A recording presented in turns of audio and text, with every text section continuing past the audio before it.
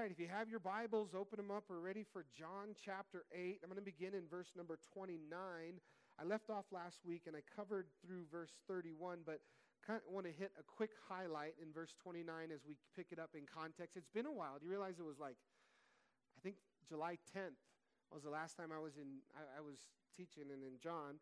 And the 1 week we had the Jews for Jesus, Chosen People Ministries here last week. So anyways, verse 29 says, "And he who sent me is with me, and the Father has left me alone, for I always do those things that please him." So, and he said, and he spoke these words, many believed in him. Now, as Jesus is talking to the Pharisees, he's going back and forth, and he's having this dialogue. And he's giving testimony of himself. And he says in this passage, he says, "I always do those things that please the Father." And I put a question mark in my Bible next to that. Can you say that? Can I say that?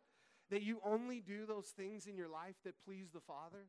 And the reason why I wanted to go back to this was because sometimes we look at the Bible as if it's a rule book, that it's a list of do's and don'ts, of rights and wrongs.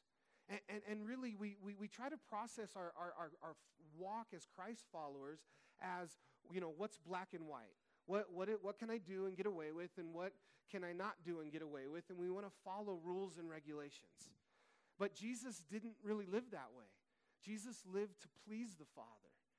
And this is not a book of morals. And this is not a book of right and wrong. And you're like, oh, wait a minute, there's morals that are in it. There's right and wrong in it. Absolutely. But the morals, the right and wrong is all born out of relationship, right? It's born out of knowing the Father and doing those things that please the Father. And the thing is, if you approach the Bible as a rule book, you're going to really struggle. You're going to end up legalistic, and you're not going to have intimacy with God that he desires in your life. Amen? Amen. So again, once you know Jesus and you put first the very simplicity of the gospel is to love the Lord your God with all your heart, mind, and soul, and to love your neighbor as yourself. And if we approach the Bible and we approach our walk as Christ followers with the intention of falling more in love with Jesus today than we were yesterday, then the rules and the regulations, they take care of themselves. You know, when they asked Jesus the question, what is the greatest commandment? Do you realize that they really worked hard to come up with a question that would trap him, that would hook him on the horns of a dilemma? And because of how amazing Jesus was previously with answers, they didn't just come to him with just anything. They got together and they had lawyers and scholars and they had meetings. And when they finally found a question that no matter what he answered, he'd be wrong, they would come to Jesus. And they come to him with this question because we think of the 10 Commandments, but the Jews had codified the law, and they wrote commentaries on it, and there were 632 different laws of Moses through the law of Moses. And if they asked Jesus, what is the greatest commandment? Well, if he says, do not murder, well, then what about do not covet? And if he says, thou shalt not lie, then what about thou shalt steal? And no matter what he says, he can't cover them all.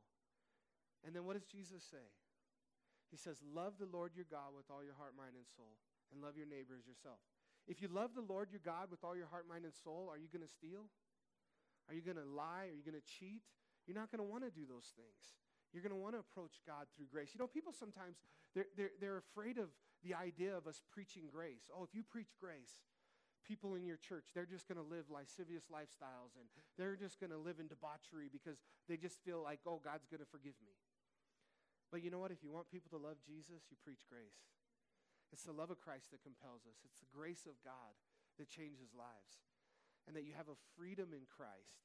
And when you approach Christianity as a relationship with a living God, then naturally you change who you are. You know, when I was addicted to drugs when I became a Christian at 20 years old. I was full-on addicted. I started using drugs about 17, and by 20 I was in pretty bad shape. Now, thankfully, I had about a 2.5-year run, and no longer than that. I got set free at 20 years old and delivered in Christ. And I would have my phone would ring years later, and it would be one of my buddies from high school. And he would say, Chris, man, how did you do it? And they were stuck in it, and they were wanting to come out, and they had seen that I had gotten clean, was different. And they're like, what did you do? How did you get clean? And at the time, I'm like, Jesus? And they were looking for something, and I really didn't have anything to give them or tell them. And at the time, it was the right answer, but it just wasn't super helpful. Jesus. But you know what? As I look back, I didn't intentionally think, I'm a Christian now, I can't do those things I used to do. That's not the way it happens. What happened was I got saved and I fell in love with Jesus. I started going to church. I started reading my Bible and praying every day. And next thing you know, like 6 months had passed. I was like, I haven't been high like in 6 months. Oh my gosh. And I just didn't, and I didn't feel like, oh man, you're a Christian now. You can't do these things. You can't drink and smoke and hang out with girls who do or chew. That wasn't the way I processed it. I just naturally didn't want to do those things anymore. Just wasn't who I was. Amen? So I just wanted to encourage you. I didn't want to leave that from last week's message. Then we go on to verse number 31, and it says, And Jesus said to those who believed in him, If you abide in my word, you are my disciples indeed. Everybody say with me, abide.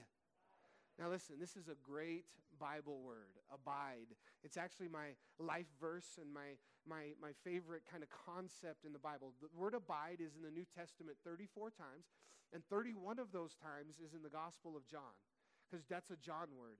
In John chapter 15, in verse 4 and 5, he's talking about this concept of abiding, and he says, Abide in me, and I in you, as the branch cannot bear fruit of itself unless it abides in the vine, neither can you unless you abide in me. I am the vine, and you are the branches. He who abides in me, and I in him, bears much fruit, for without me you can do nothing. So Jesus said to abide in him. And then here in John chapter 8, Jesus says in the very same vein to abide in his word. And so we have this abide concept in the word, in Jesus. Now listen, abide for me was, the reason why it's my life verse and my Bible verse is because I was in Bible college first semester, and we had a guest pastor, and he came and he shared John 15. And this concept to me was, it simplifies Christianity. It simplifies my walk, because there's so much to know. There's so much to learn. And I was looking to God for something that I could just wrap my mind around that was easy. And the concept of abide is so easy. What do you have to do to be a good Christ follower? Do you have to go down to the Mexican border and in Tijuana and help Ukrainian refugees? By the way, what are Ukrainian refugees doing in Tijuana? That was my first reaction, but they had to get to Tijuana, and then they had to be on the Tijuana side for processing, and it was taking them weeks to process them, and then they could get processed and come over. But they were just living in that tent village, and so we went down and loved on them. Do you, to be a good Christ follower, there's so many things. But this idea, listen, let me give you this. Two quick ideas that you can just abide, that you can wrap your mind around, that'll simplify how to walk with Jesus. The Bible says, abide in me, abide in my word. And it says, the steps of a righteous man are ordered by the Lord. And so as you just abide in Jesus, all you have to focus on is everyday Jesus. I told you last week about one of the pastors, actually one of the San Diego pastors. He just has amazing opportunities in his life that he's just, he's traveled the world with Billy Graham. He preached the gospel to kings in India, and just always something crazy going on in this guy's life, some amazing opportunity. And somebody said to him, how do you get all these opportunities and all this stuff to do for Jesus, all this huge, big Pauline-like stuff? And he said, well, I get out my calendar every year, and in January, I mark every day of my calendar, all 365 days, and plan out my year. They're like, wow, that's good. That's how all that happens? He said, yes. He said, on January 1st, I write Jesus. On January 2nd, I write Jesus. January 3rd, I write Jesus. And he said, every day I get up and I abide in Jesus, and I spend time with Jesus, and he opens doors. And he leads me, and he guides me. And then when I'm looking for opportunities, when I'm presented opportunities, I walk through the open doors that God has laid before me. And so abiding, like Sam shared in his testimony, and believe me, it's near and dear to my heart, because my very own brother, who I got saved at 20, my brother's 10 years older than me, he got saved at 20. And was kind of instrumental in my faith and in leading that. But he walked away from the Lord. Walked away from the Lord for 20 years. Came back to Christ at 40. He's a pastor today. God's redeemed him. God restored the years the locusts have eaten. He's just on fire for Jesus today and really being used used by God in an amazing way. But at 40 years old, he went through a midlife crisis kind of situation, and life was falling apart. And he recommitted his life to Christ, moved in with me at 40 years old, separated from his wife and his family. And he struggled for a season. Him and I weren't always getting along as that great during that season either, and I was trying to mentor him, but he was still my brother, and he still got on my nerves, and I still wanted to punch him from time to time. Sometimes we might have punched each other, I don't know. But, I watched him. He made a commitment somewhere in that season that he was going to read his Bible and pray every day. That was the only major change he made in his life. And he was faithful to it. And every day of his life, he read his Bible and he prayed to this day. And I watched firsthand just this radical change. Something so simple, yet so profound. Because you know what happens when you read your Bible and pray every day intentionally, and you're committed to it? You fall in love with Jesus. And that's what it's all about, you guys. That's what Christianity's all about. It's being a Christ follower is all about. It's loving Jesus, knowing him personally and intimately. And yeah, there's some regulations, there's some rules, there's some morals, there's some things that God wants us to walk in and abide by. But you know what religion does? Religion tries to focus on all those rules and regulations and all the rituals and all the stuff, and you lose sight of the God that you're serving. Do you know why God created you? For his good pleasure. Does that offend you? If that offends you, then when you're God and you create a universe, you do it different. But in the meantime, you're stuck in this one, and that's how he did it. But when it says he created you for his good pleasure, it means that he wants relationship with you. He wants to know you. One of the pastors was going to get away and pray and fast, and he was pastor of a big church, and some of the elders got together with him the day he was leaving. He was just going to go up in the mountains with just his Bible and a bottle of water, and one of the pastors prayed over him, and he said, God is desiring to meet with you on the mountain. And the senior pastor of the church, he was taken back by that, a little offended. He's like, who am I that God is really anxious to meet with me on this mountain? What's that guy talking about? And as he got up on the mountain and he just really fasted and prayed and spent time with God, and God spoke to him, I was really excited to meet you up here on the mountain. I wanted to spend this time with you because God wants to spend time with you. Amen? Amen. He loves you. So he says here, if you abide in my word. Now, that was a lot about abiding in Christ. That was about the abide concept, what I just kind of went through. But I want to add the emphasis now of the word. Because in this chapter, you're going to see repeated many times where Jesus is going to mention, and this is Jesus talking, right? I don't have a red letter edition. You got your red letter edition, guys? Lots of red letters in chapter 9, right? Or chapter 8, I'm sorry. And Jesus is talking, he's going to say my word, the word, the word. Because listen, you can't abide in Christ apart from the word of God.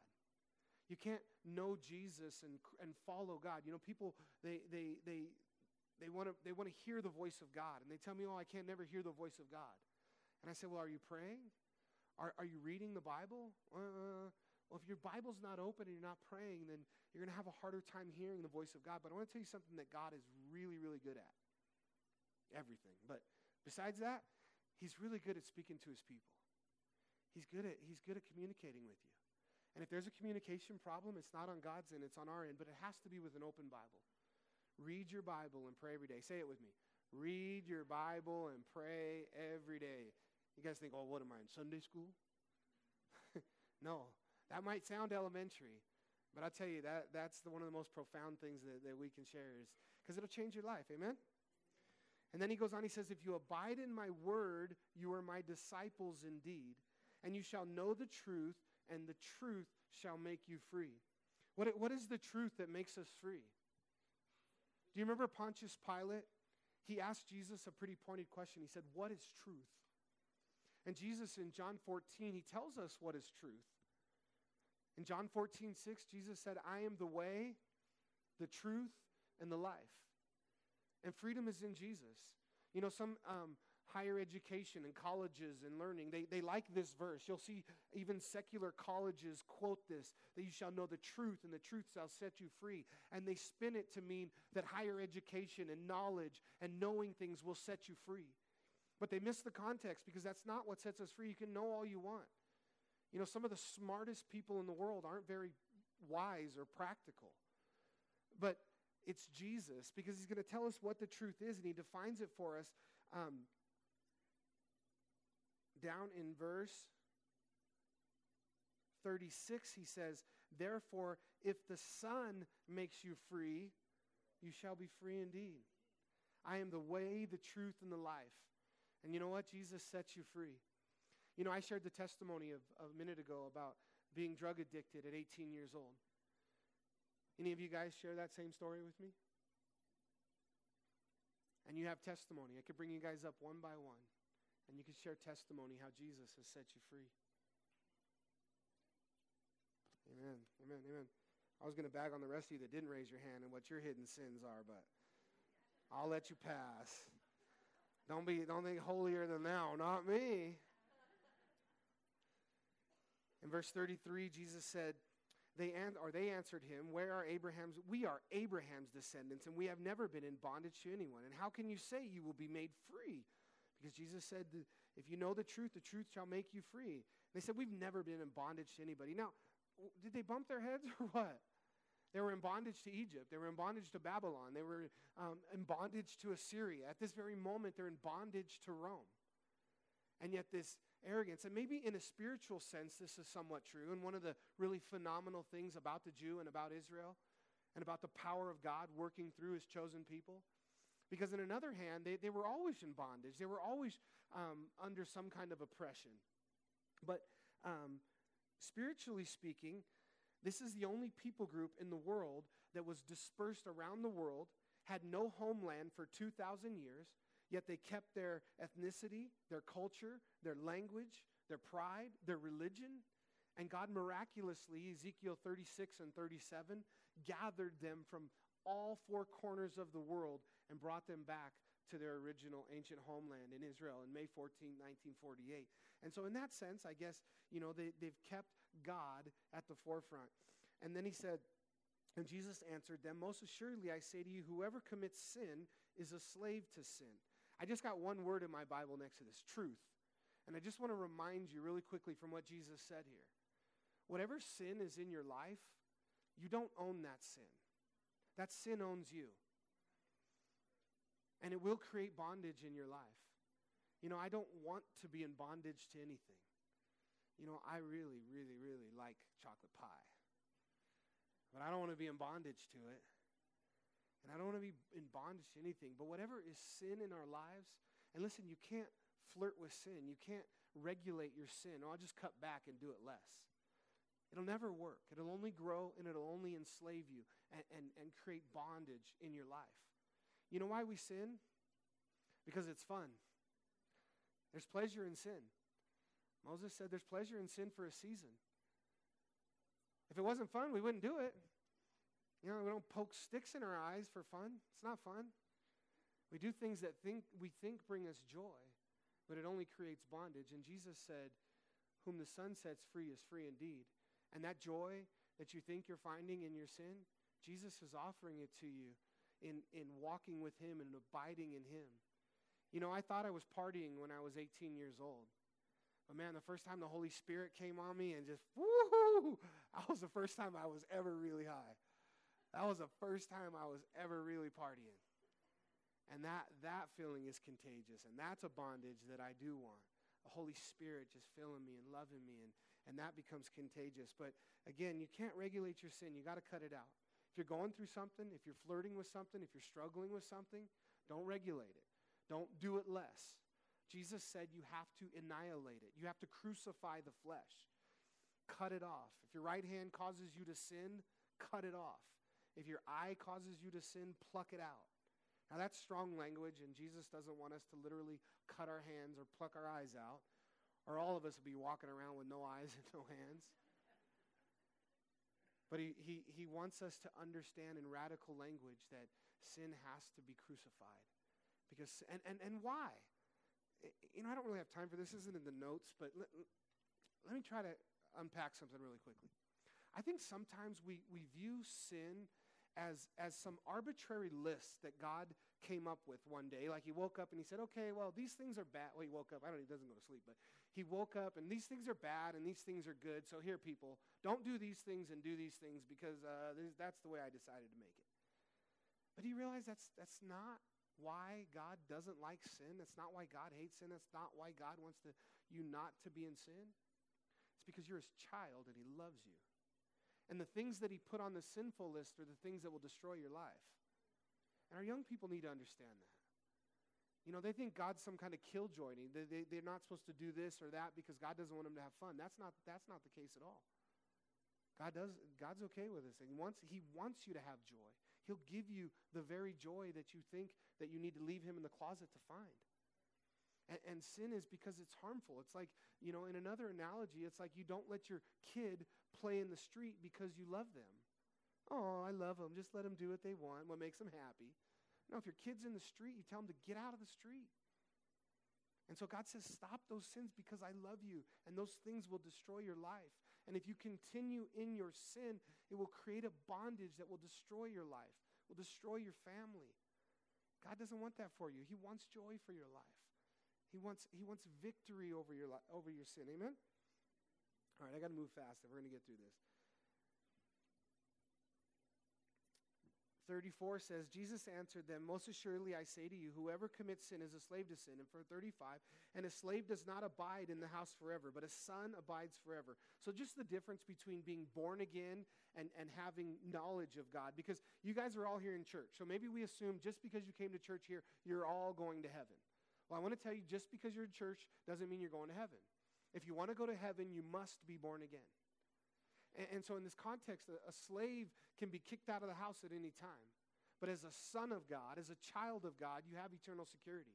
But you must be born again. I think it was Greg Norman, the old 70s rocker, that used to say, you know, if you go in your garage, that don't make you a car any more than going to church makes you a Christian. Christian is who you are as you surrender your heart and life to Jesus Christ and you become born again. And that's the idea there. And then he says, therefore, if the Son makes you free, you are free indeed. Who's the Son? Jesus. Before he said, if the truth makes you free, is this a contradiction? Which is it, the truth or the Son? It's the same thing, right? Jesus is the truth. Jesus is the Son. It's Jesus and it's relationship with Jesus that makes you free. Amen? And then in verse 37, he said, I know that you are Abraham's descendants, but you seek to kill me because my word had no place in you. I speak what I have seen with my father, and you do what you have seen with your father. And they answered and said to him, Abraham is our father. And Jesus said to them, if you were Abraham's children, you would do the works of Abraham. Now, I think Jesus is going to get a little gloves off here, and he does that from time to time. You know, I use the term fighting with the Sadducees and the Pharisees. I catch myself saying that, and I always want to back that up a little bit, especially in Luke's gospel. In Luke's gospel, chapter after chapter after chapter is Jesus encountering the Sadducees and the Pharisees, the religious folks of his day, and having these kind of disputes that we're finding here in this chapter. And I would say Jesus is fighting with the Pharisees, fighting. I just want to be careful with that term. I wouldn't say he's fighting with them. Jesus said, do not cast your pearls before swine. So if he was fighting with them all the time, then he would be casting pearls before swine. He is still doing ministry. So even though maybe I read it with a certain intonation, I think in the heart of Jesus, in this context of him sharing with these guys, that he's still he's ministering. He's trying to witness to them. And he's doing it in love.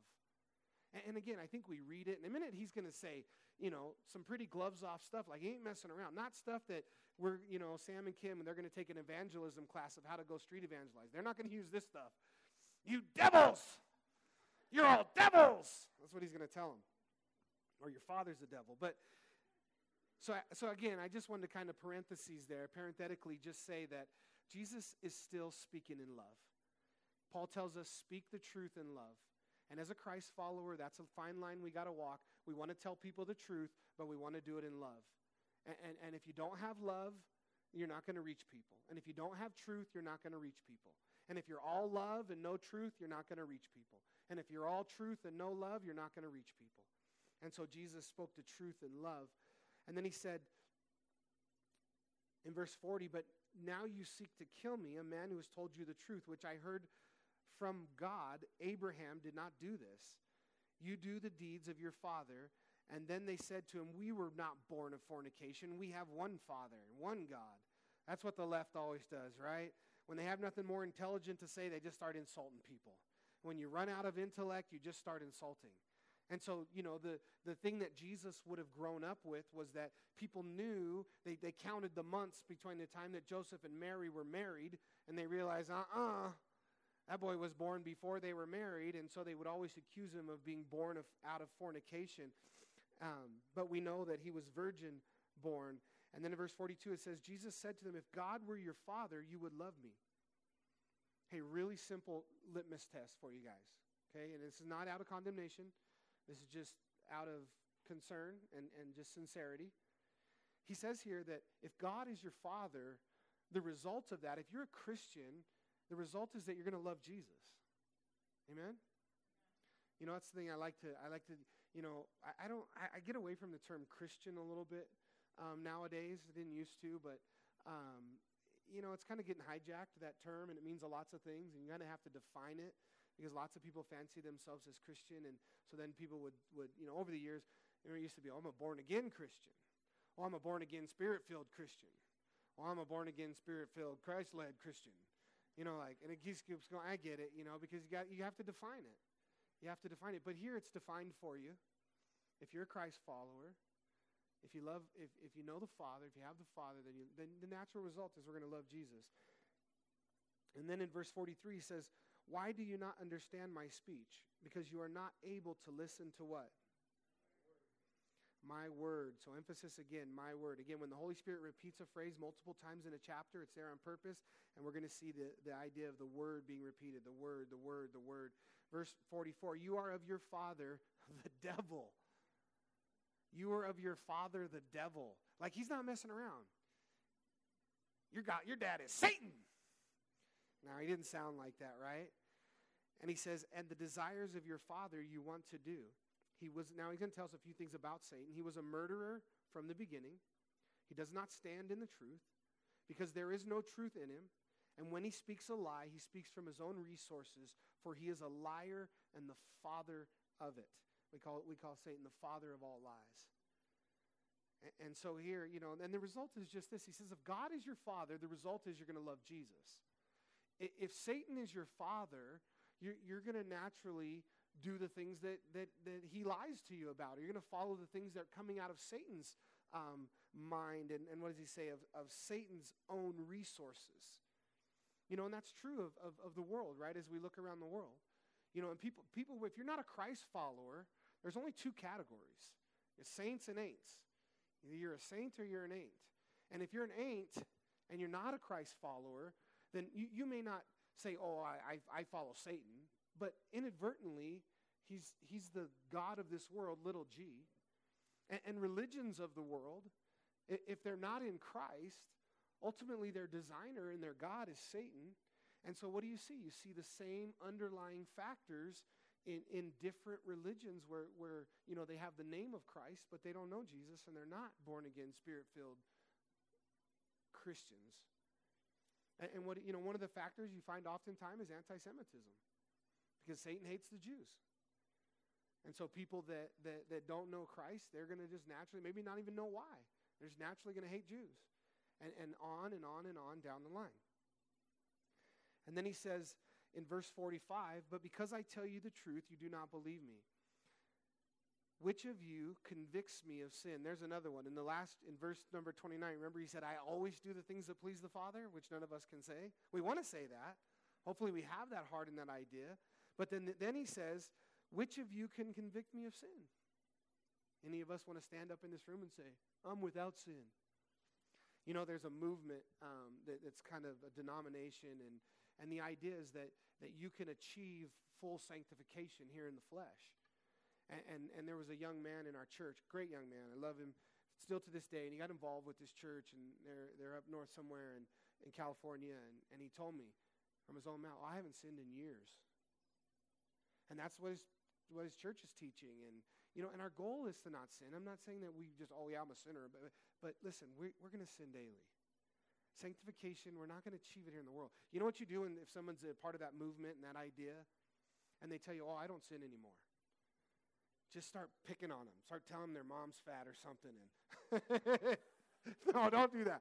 That's what my flesh wants to do. So then I get him angry, and then right in front of me, I'm like, oh, you just sinned, man. What do you mean you don't sin anymore?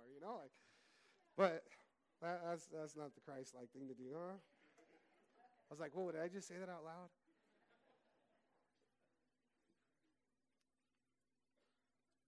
But Jesus could say that. Jesus was sinless, perfection. You know the fascinating thing to remember about Jesus?